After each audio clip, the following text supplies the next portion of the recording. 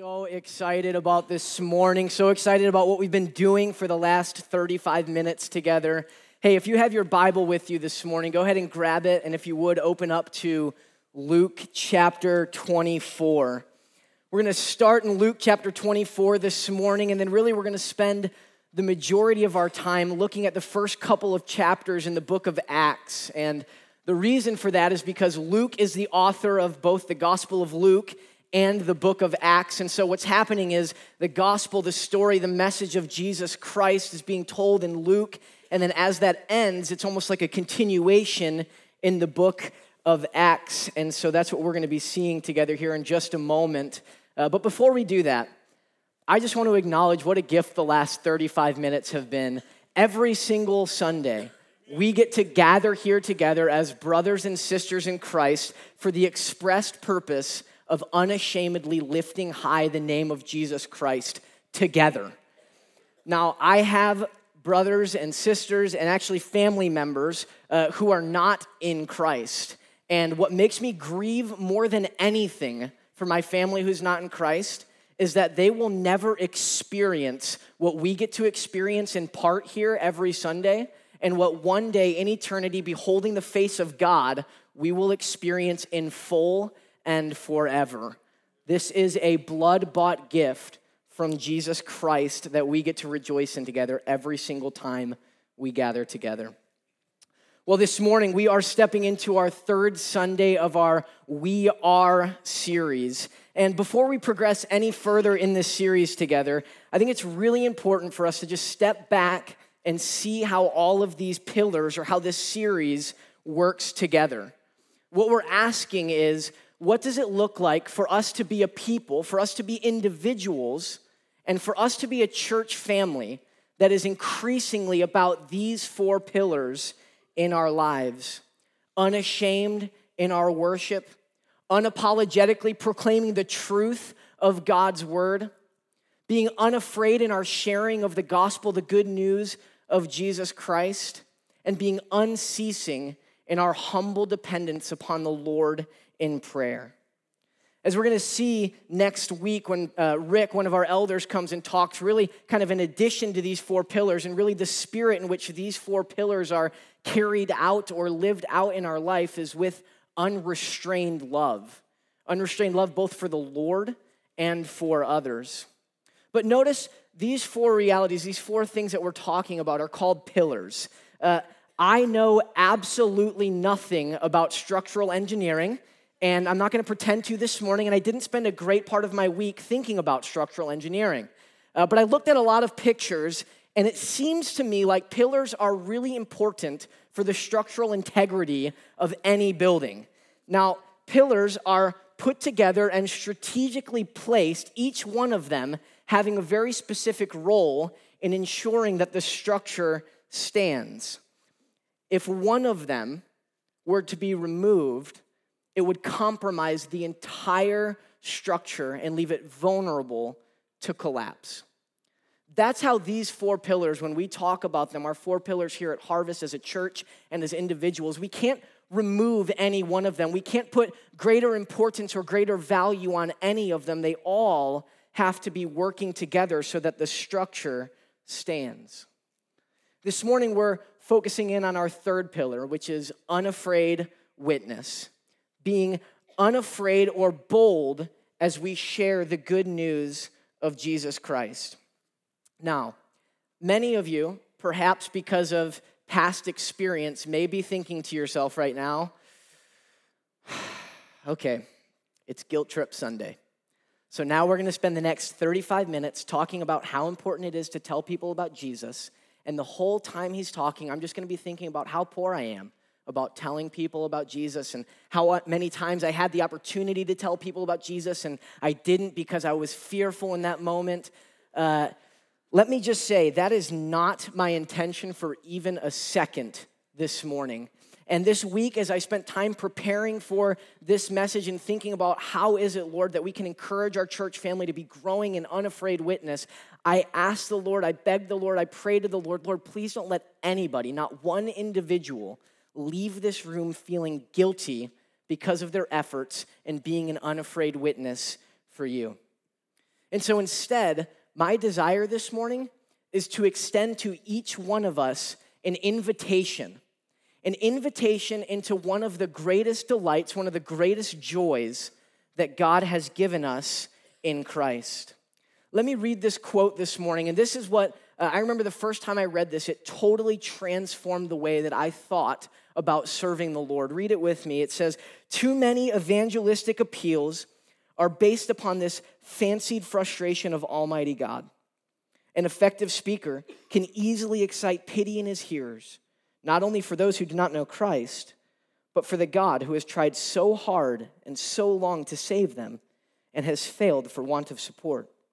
I fear that thousands of people enter into Christian service from no higher motive than to help deliver God from the embarrassing situation his love has gotten him into, and his limited abilities seem unable to get him out of. Add to this a certain degree of commendable idealism and a fair amount of compassion for the underprivileged, and you have the true drive behind much Christian activity today." This author then goes on to conclude, "The God who works all things surely needs no help and no helpers." How is that this morning for convincing you that you need to go out and share the gospel? Not off to a great start. I am not here this morning to recruit you into being some kind of recruiter for Christ. Instead, it's about an invitation to what the Lord has given us and realizing this truth before we even get into talking about witness. And it's this: Almighty God does not need you, and he does not need me for anything. Almighty God does not need me for anything. God has never once thought to himself, "I am so glad that Cody is on my team. I have no idea what I would do without him. This would just be impossible." He's never thought that. And he's never thought that about you, and he never will. And that's a very, very comforting reality. God's self-sufficiency, his self-dependency demolishes my pride. Knowing that God doesn't need me brings me to a place of humility before the Lord. Knowing that he is the only self-dependent, self-sufficient one puts me in my proper place in understanding what the Lord has given us in calling us to Christ. He is the only being that is like that. In Romans chapter 11, it says, "For who has known the mind of the Lord, or who has been his counselor that he might instruct him?" And the answer is certainly not you and certainly not me. Then he goes on to say, "And who has ever given Almighty God a gift that he might be repaid?" And again, the answer is certainly not you and certainly not me, for all things are from him and to him and through him. To him alone be the glory forever. Now, maybe you're not really into quotes from old dead theologians. If that's not your thing, that's okay. Maybe this picture will help you understand what I'm talking about this morning. This is a collage of our son Asher. Asher is 2 years old, and he is just so much fun. But Asher loves helping. Asher loves to help his mommy and daddy. Anytime that we get ready to do anything, he runs up to us, and he comes into the room, and he just stands there, and he's like, "Help her, help her, help her. I want to help, Mom. I want to help, Dad. Can I help? Is there anything I can do?" He absolutely loves it. Now, you see, he loves to help in all kinds of activities. This first one here is him feeding our daughter, Everly. She's 6 months old, and I don't know if you've ever fed peas to a baby. It doesn't go well almost all of the time. And then have a 2-year-old try and feed peas to your 6-month-old. Disaster. This one down here, he's feeding the dog. He loves to do that, and most of the time, most of the food ends up in the bowl. There have been times where he's taken some of the dog food and ate it, and really seemed to enjoy it. So, I don't know. I think that's cheaper. Maybe we'll go that route. This third picture here, he was helping us make some Christmas cookies. And as you can see there, the entire thing of sprinkles is empty because it all went on that one cookie, which he then thoroughly enjoyed. And then this last picture, we were looking at doing some measurements in our kitchen there, and honestly, he probably has more of an idea of what he's doing than I do in that picture. Asher loves helping mommy and daddy because Asher loves mommy and daddy. It brings him great joy and great satisfaction to join us in whatever we're doing. I look over at him whenever he asks to help and he's in the middle of it, and there's like this content smile that just overwhelms his face, and it looks like there is nothing else in the world that he would rather be doing in that moment. That's what I want us to see this morning. That's how all of these pillars come together. You see, if I do not delight in lifting high the name of Jesus through unashamed worship, then I don't have anything to invite anyone else into. If I do not rejoice in and treasure and hear the word of God, then why would I ever call anyone else to treasure and delight in and to hear the word of God? If I'm not seeing the Lord as he's gloriously revealed himself in Scripture, then I don't have anything to point anyone to. So unafraid witness, then, does not come from a guilt-ridden sense of duty. Unafraid witness comes from a deep-seated delight in God. Let me say that again because I think this truth will change the way that we think about sharing the gospel forever. Unafraid witness does not come from a guilt-ridden sense of duty. Unafraid witness comes from a deep-seated delight in my relationship with God, in the relationship that I have with my Father in heaven. And so what happens?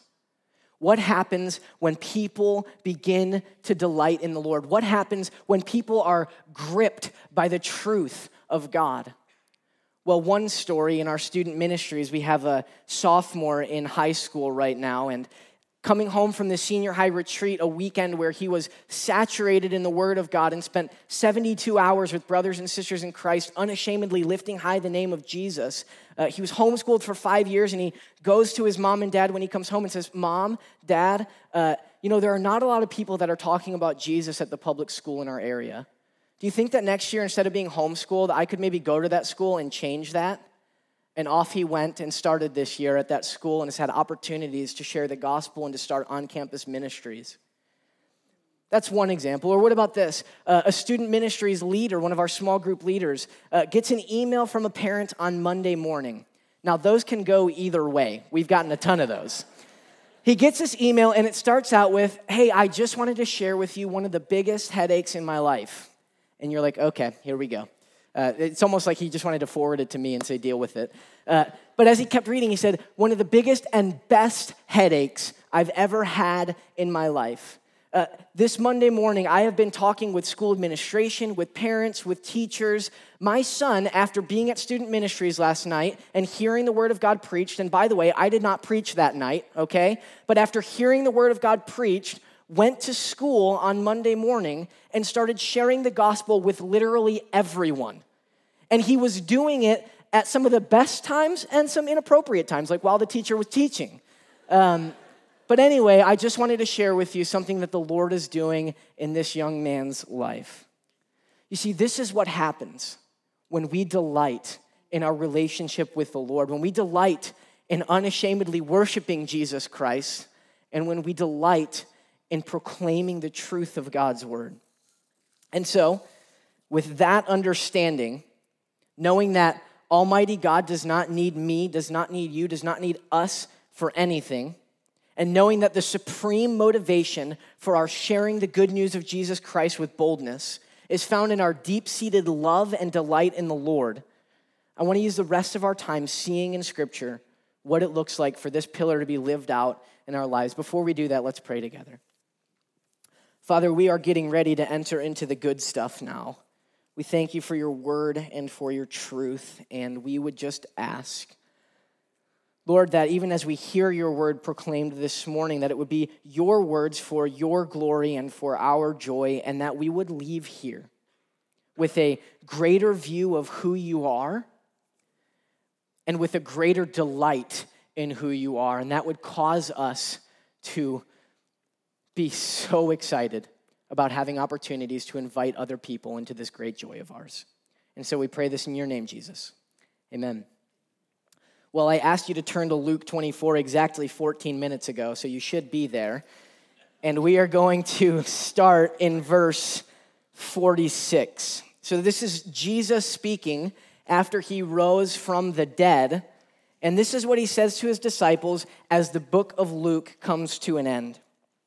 He says, "Thus it is written, that the Christ should suffer and on the third day rise from the dead, and that repentance and forgiveness of sins should be proclaimed in his name to all nations, beginning from Jerusalem. You are witnesses of these things. And behold, I am sending the promise of my Father upon you, but stay in the city until you are clothed with power from on high." As the Gospel of Luke comes to an end, Jesus wants to make at least one thing very clear to his disciples, and that's the message of the gospel. He wants them to understand, hey, the message that I'm getting ready to send you out to go and tell, I want to make sure you got it and that you know what it is and what's absolutely essential to communicate, and it's this, that the Christ, I lived, I died, and I rose again for sinners, and I will give repentance and forgiveness to all who turn from their sins and put their trust in me alone for salvation. So he clarifies the gospel. He puts it on the table for them to understand what they're now to go and proclaim to others. But then look at what he says in verse 48. He says, "You are witnesses of these things." You are witnesses of these things. This is a very simple statement, and yet it has massive implications. Think about it with me for a second. What does a witness do? What does a witness do? A witness is one who affirms or attests to something. They have seen something with their eyes, they've experienced something in their lives, perhaps they've heard it with their ears, and now they're being called upon to speak, to attest to the truth, the reality, the experience that they have had. It's been said by one saint of old that we are to preach the gospel at all times and use words if necessary. That's a really nice sounding statement, but it's actually not a biblical statement. And it's not what Jesus is calling his disciples to in verse 48 when he says, "And you are witnesses of these things." You see, being a witness necessarily involves speaking. Being a witness means opening up our mouths. You have never seen a witness take the stand in a courtroom scene, and when called upon to give witness to whatever it is that he experienced, he sits up there and starts doing some kind of interpretive dance to explain what he witnessed. No, every single time they open their mouth and they give clear testimony to what they heard, what they saw, what they experienced. You see, in the first century, most of Jesus' disciples were martyred. They were killed for their faith in Jesus Christ. And here's the thing, in the first century, you weren't killed because you were a nice person. You weren't killed because you were thankful to the Lord. You weren't killed because you were generous like Christians should be. No, you were killed in the first century because you opened your mouth and you spoke truth that others vehemently rejected. This is the same testimony that Paul gives us in Romans chapter 10, verse 14. It says, "How then will they call on him in whom they have not believed? And how will they believe in him in whom they have not heard? And how will they hear without a preacher?" You see, when Jesus calls his disciples witnesses, and you and me by extension, he is calling us to open our mouths and to speak. As Pastor Rick said last week when he was talking about proclaiming truth from God's word, we are to give clear, simple, and urgent proclamation or truth from God's word. Paul tells us that people cannot believe unless they hear. And we understand that people can't hear unless there's actually something to hear, words being spoken. Witnesses speak. Should our deeds match our words? Absolutely. But are our deeds equivalent to our words? Absolutely not. You see, it's not sufficient in witnessing for Christ. It is not sufficient for us to simply live in a manner worthy of the gospel. You are not witnessing for Christ until you speak on behalf of Christ. So see what happens then in verse 49. He calls them witnesses, and then he says, "Behold, I am sending the promise of my Father upon you, but stay in the city until you are clothed with power from on high."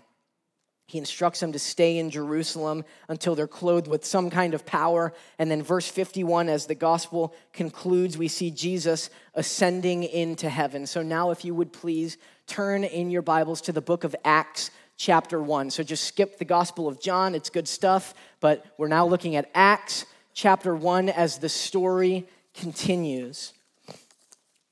In Acts chapter 1, starting in verse 8, and it says, "But you will receive power," this is again Jesus speaking, he said, "But you will receive power when the Holy Spirit has come upon you, and you will be my witnesses in Jerusalem and in all Judea and Samaria and to the end of the earth." You see, the story picks up right here exactly where it left off in Luke chapter 24.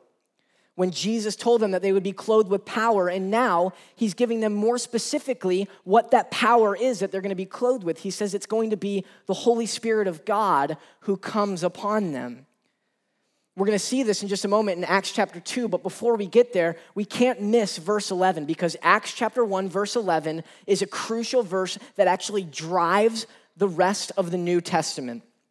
In Acts chapter 1, verse 11, Jesus is talking to his disciples when all of a sudden, right in the middle of conversation, he starts levitating and goes higher and higher and higher until eventually he disappears in the clouds. And then verse 11 is an angel speaking to the disciples, and he says to them, "Men of Galilee, why do you stand looking into heaven?" And I think that they missed a verse in your translation, actually, because I think the disciples responded, because we were standing here talking to Jesus, and he started floating. And now he's not here anymore. Why else would we be looking into heaven? Well, he continues, "Well, men of Galilee, why are you looking into heaven? This Jesus who was taken up from you into heaven will come in the same way as you saw him go into heaven." Do you see that? Acts 1:11, that is the promise that drives the rest of the New Testament, and it's this: Jesus Christ is coming back again. Everything that we've just saw in the book of Revelation for the last year as a church family is going to happen. The King is returning. And the rest of the New Testament after this verse is essentially telling us stories and giving us instruction on how we are to live as those who are in a war zone awaiting the return of our King. And so this verse sets the trajectory for everything that we see from this point out, and it's where we find ourselves in the story between Acts 1:11 and Revelation chapter 22. And so these disciples return to Jerusalem in obedience to the Lord, and they wait. They wait just as Jesus instructed them. There's now 120 of them gathered together in a room, and now if you would, please look at Acts chapter 2. Verses 1 through 4. It says, "When the day of Pentecost arrived, they were all together in one place. And suddenly there came from heaven a sound like a mighty rushing wind, and it filled the entire house where they were sitting. Divided tongues as of fire appeared to them and rested on each of them. And they were all filled with the Holy Spirit. They began to speak in other tongues as the Spirit gave them utterance." Now, verse 4 is key to understanding this third pillar this morning. It says that they were all filled with the Holy Spirit and began to speak. If I am in Christ, if I have turned from my sins and trusted in Jesus Christ, I am now in Christ. And if I'm in Christ, then I am filled with the Holy Spirit of God. If I am in Christ, I am filled with the Holy Spirit of God. Notice what doesn't happen in this passage. Okay, the Holy Spirit doesn't just fall on the apostles. The Holy Spirit doesn't just fall on Peter, James, and John as the leaders of the apostles. It says that the Holy Spirit fell on all of them. They were all filled with the Holy Spirit, and they all spoke. They all began being witnesses, giving testimony and witness to the things that God had done in Christ. Witnessing to the gospel, to the good news of Jesus Christ, is not just for the leaders. It was not just for Peter, James, and John. It was not just for the apostles. It was for everyone who was in Christ and filled by the Spirit. And this truth has massive impact on the way that we understand discipleship here as Harvest Bible Chapel, Indy West. The way that we intentionally seek to disciple people comes from this reality that all of us have been filled with the Holy Spirit of God. It's not a bring your family or your friends or your neighbors or your coworkers here, and once you get them here, you've done your part. We'll take it from there. We'll share the gospel with them. We'll have them talk with one of the pastors in one of the back offices, and we'll get them saved for Jesus. Oh, how we would hate to take away the joy from you in sharing the gospel of Jesus Christ. Sunday mornings, when we gather here together for worship, or small groups when we intentionally seek to walk with Christ with one another, the number one priority is not winning people to Jesus Christ. Gasp. That makes some of us feel uncomfortable, but the number one priority is not winning people to Jesus Christ. Yes, we pray that that happens. And 1 Corinthians chapter 14 even tells us that it will happen, and praise God for it when it does happen. But that is not the number one priority of what we're doing here on Sundays or what we're doing in our small groups. Instead, our desire is to grow healthy, disciple-making disciples, because we believe that when disciples are healthy, that part of being a healthy disciple is actually sharing the good news of Jesus Christ and making more disciples. Now, this doesn't mean that we come together here and we start talking about all these things and get excited about our relationship with the Lord, and then we're all sent out as individuals into these different pockets and spheres that the Lord has placed us in. I don't know about you, but almost all instruction that I have received about sharing the good news has been about personal evangelism. Personal evangelism. Just one person going out and sharing the truth about Jesus Christ. Now, the more I read about this, the more time I spent studying this and thinking about it this week, this became more and more odd to me, because witnessing for Jesus Christ can be a scary thing, and I don't like doing scary things alone. I'm sure you don't like doing scary things alone either. If you ask people what hinders their witness, what hinders them from being bold in sharing the gospel of Christ, the vast majority of them will tell you that it's fear. Fear of rejection, fear of looking silly, or fear of being lumped into some weird stereotype about evangelists. Fear is what hinders us most often in our witness, but here's what we see in Acts chapter 2. We see 120 disciples banded together, all proclaiming the good news of Jesus Christ in community, as a group, together sharing the gospel. In Luke chapter 10, verses 1 and 2, Jesus is talking to his disciples, and he appoints 72 other people to join his disciples, and then he sends them out ahead of him, and then this is what it says. He sent them out ahead of him 2 by 2 into every town and place where he himself was about to go. Now, I hear that, and I say, Jesus, you really missed it on the whole efficiency thing. If you have 72 people, why not send them to 72 places rather than like 30, 40 some? You can get to a lot more places if you would just send them out one by one. And Jesus is like, no, that's not wisdom. That's not what I'm calling us to. 2 by 2, trust me. I'm God. I created this whole thing. I know how it works. 2 by 2 is better. Trust me. The rest of the book of Acts shows teams of disciples going out and sharing the good news and establishing churches. It's not just one individual going somewhere and sharing this news. It's teams, brothers and sisters in Christ, together with one another. We should take our cues from Jesus and the scriptures rather than some of the things that we've come up with since. You see, the Christian life is not meant to be done alone. That means no part of the Christian life is exclusively individualistic. In Christ, God did not just call us to himself, he also called us to one another. And so when we're witnessing, when we're sharing the good news of Jesus Christ, we don't have to do it alone. Let's witness together. Husbands, with your wives, inviting people into your homes and giving testimony to the grace of God in your life. Moms, dads, with your children. Maybe it's with a sports team and you're there with your son and you guys have the opportunity to come together as a team to witness to other people that are on their team, sharing about the gospel of Jesus Christ. All brothers and sisters in Christ being intentional, we're going to be with one another, and our intent is to share the truth about Jesus Christ. And you think, okay, well, that's the Bible. And that's great, and I'm glad that there are a lot of examples in there, but what about any stories that we know of here? I've got one. I've got a great one, actually. Here at Harvest, so there was a couple that used to be a part of our church family, and this couple worked a warehouse job. And as they were there, they spent years and years and years there meeting the people, befriending the people, intentionally inserting themselves into their lives, caring for them, listening to them. And they started establishing significant relationships with the people that they worked with. This couple came over to our house, and they were sitting around the dinner table, and they told us about their coworkers. And we sat there with tears coming down their eyes, and we prayed for their coworkers that they would come to know Christ and have this joy and satisfaction in the Lord. One Sunday, this couple invited their coworker to come to Harvest and worship. And as he came, their coworker came, their entire small group of this couple knew that this guy wasn't in Christ.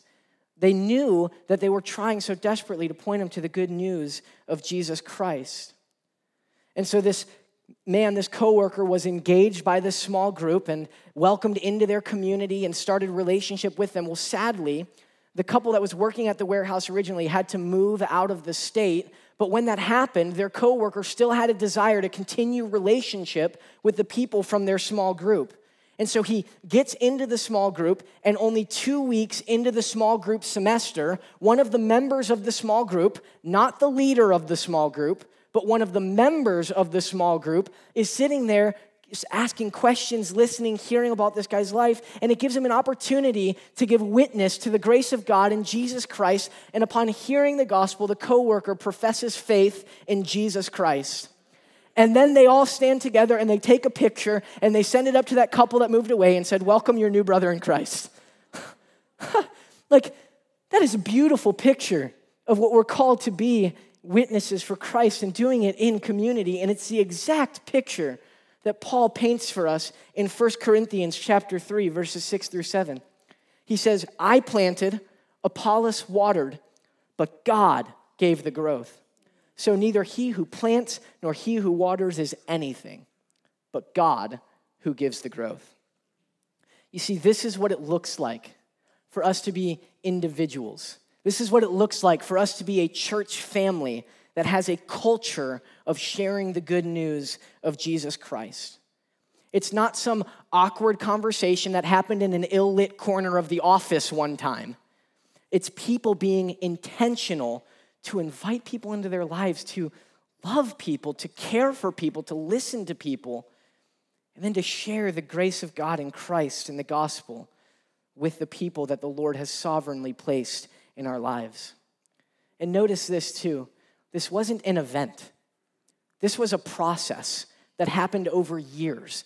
It wasn't an event that happened one time. Oh, here it is. Here's the opportunity. Boom, let's see what happens. It was a process that happened over time and through relationship. Okay, so how did we get here? Back to Acts chapter 2, verse 4. It says they were all filled with the Holy Spirit, and they began to speak.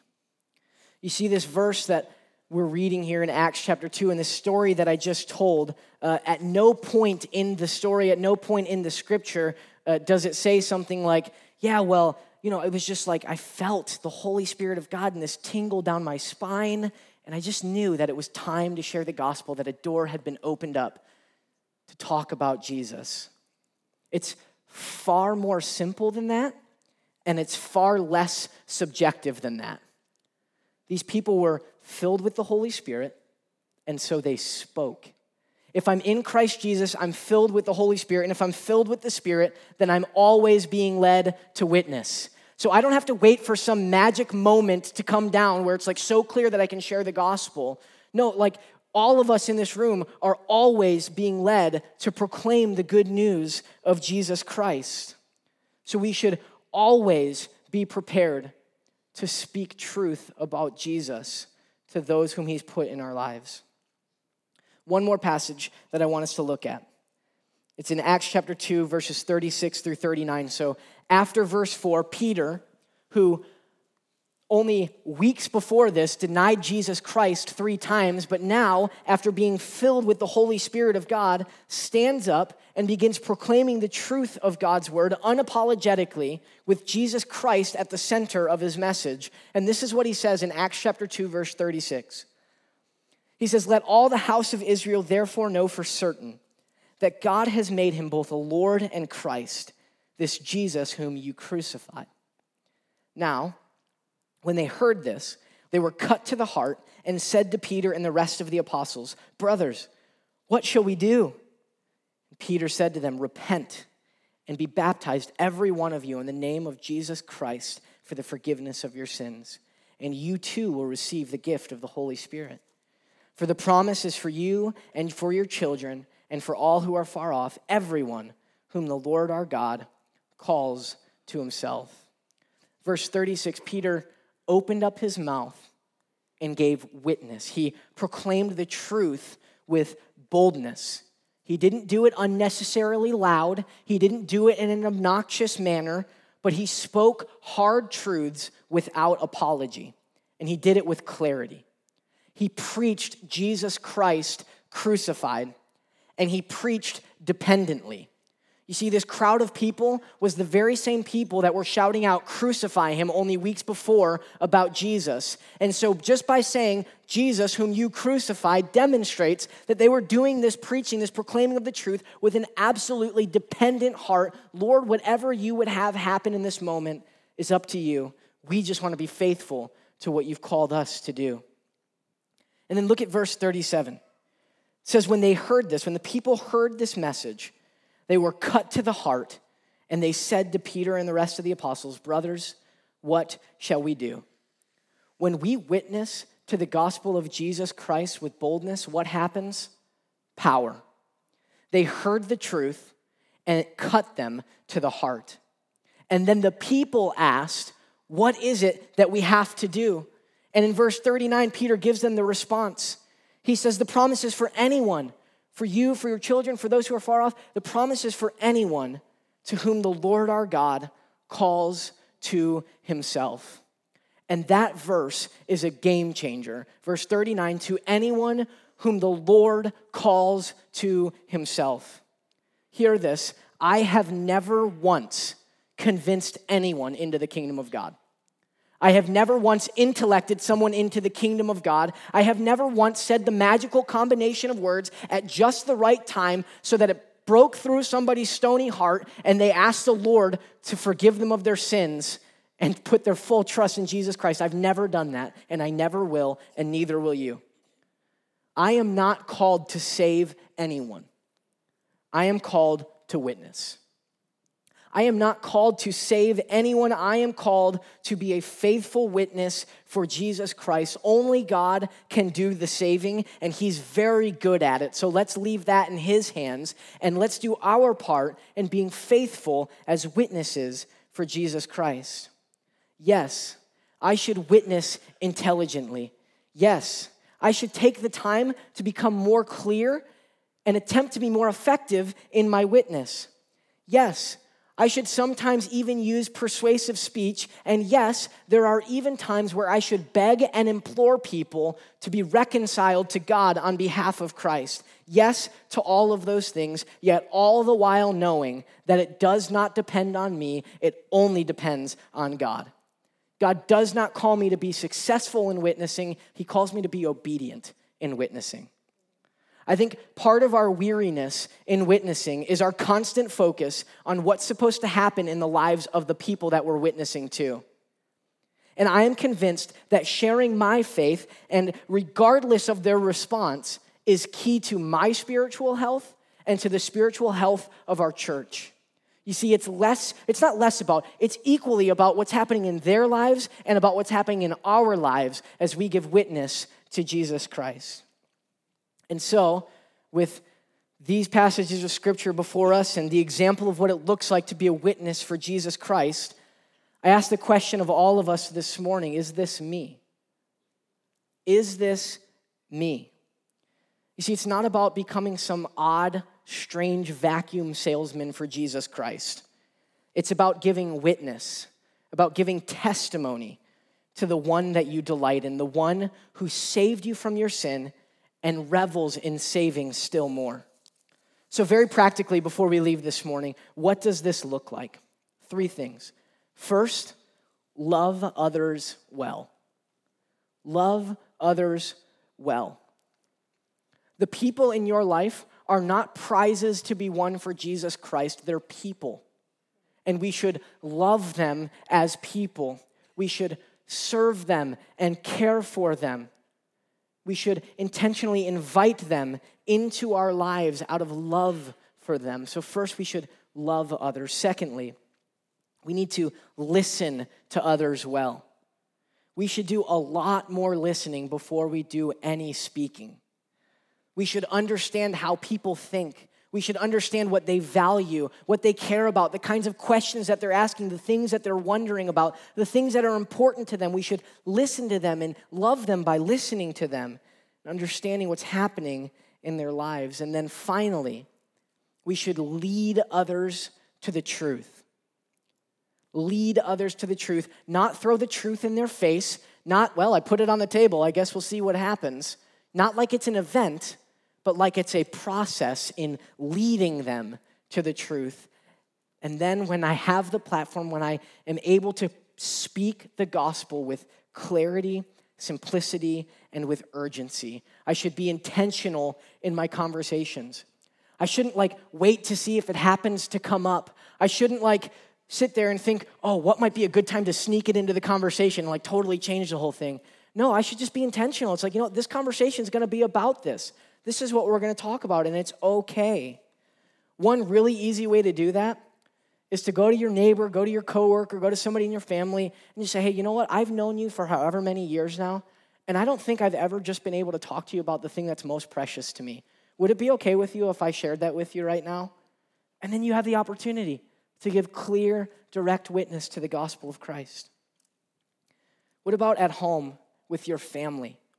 Is it a weird thing for us to talk about the gospel? Or is it such a regular part of our conversations? Will our children be 12, 13, 14 years old before they're extremely familiar with terms like gospel and Jesus and salvation and faith and repentance and growth? Or are these just natural things that are a part of our daily conversations? Are you loving your family well? Are you listening to your family well? Not just your family at home, but your extended family, which I understand can be most challenging. And are you leading your family to the truth of the gospel? What about at work or at school or with your neighbors? Do people know that you are in Christ? Do they know that you're a Christian? Do they know that you love Jesus? Not just guess, not just know that you go to church, not just think, yeah, I think they're probably, but do they know because you've said it with your words and you've told them that you love Jesus? You see, God has sovereignly placed each one of us where he has us in our different spheres of influences to be witnesses for him. If you're an engineer, be an engineer for Jesus. If you're a banker, be a banker for Jesus. And think to yourself, the Lord has given me opportunities and relationships with these people so that I can give witness to them. You have opportunities to share the gospel with people that I will never encounter, and if I did, I would have no platform to share the truth about Jesus with them. God has sovereignly placed you where you are. There is no position, job, or anything that is more significant than the other. You are placed where you are because God has placed you there for the glory of his name. And so the people that you work with, do you have significant relationships with them? Your neighbors, have you invited them into your home? Think about this coming week. How can we be intentional to bring people into our lives, to love them well, to listen to them well, and to lead them well to the truth? And so with all of this before us, recognizing that Almighty God does not need us for anything, but he invites us into the joy of joining him in his work. And with knowing that our premier motivation in witnessing for Jesus comes from our delight that we have in the Lord. And as I become increasingly delighted in Almighty God, and I see Almighty God, and I hear Almighty God, and I increasingly become an unashamed worshiper and unapologetic in my communication of truth, so I will grow as an unafraid witness. And I know that a witness speaks. And I know that I'm filled with the Holy Spirit of God, and therefore I too am being led to speak about Jesus Christ. So for the glory of God, witness. For the glory of God, witness. He wants more disciples, more worshipers, more people giving him glory. For your joy, witness. For the joy of others in our church family, seeing and hearing stories of other people being reconciled to God, witness. And for the joy of those whom you share the transforming, life-changing, eternity-altering news of Jesus Christ with, for their eternal joy, witness. Close with this verse, 2 Corinthians 5:17 through 20. Therefore, if anyone is in Christ, he is a new creation. The old has passed away. Behold, the new has come. All this is from God, who through Christ reconciled us to himself and gave us the ministry of reconciliation. That is, in Christ, God was reconciling the world to himself, not counting their trespasses against them, and entrusting to us the message of reconciliation. Therefore, we are ambassadors for Christ. God making his appeal through us, we implore you on behalf of Christ, be reconciled to God. And so, Father, that is what we pray this morning.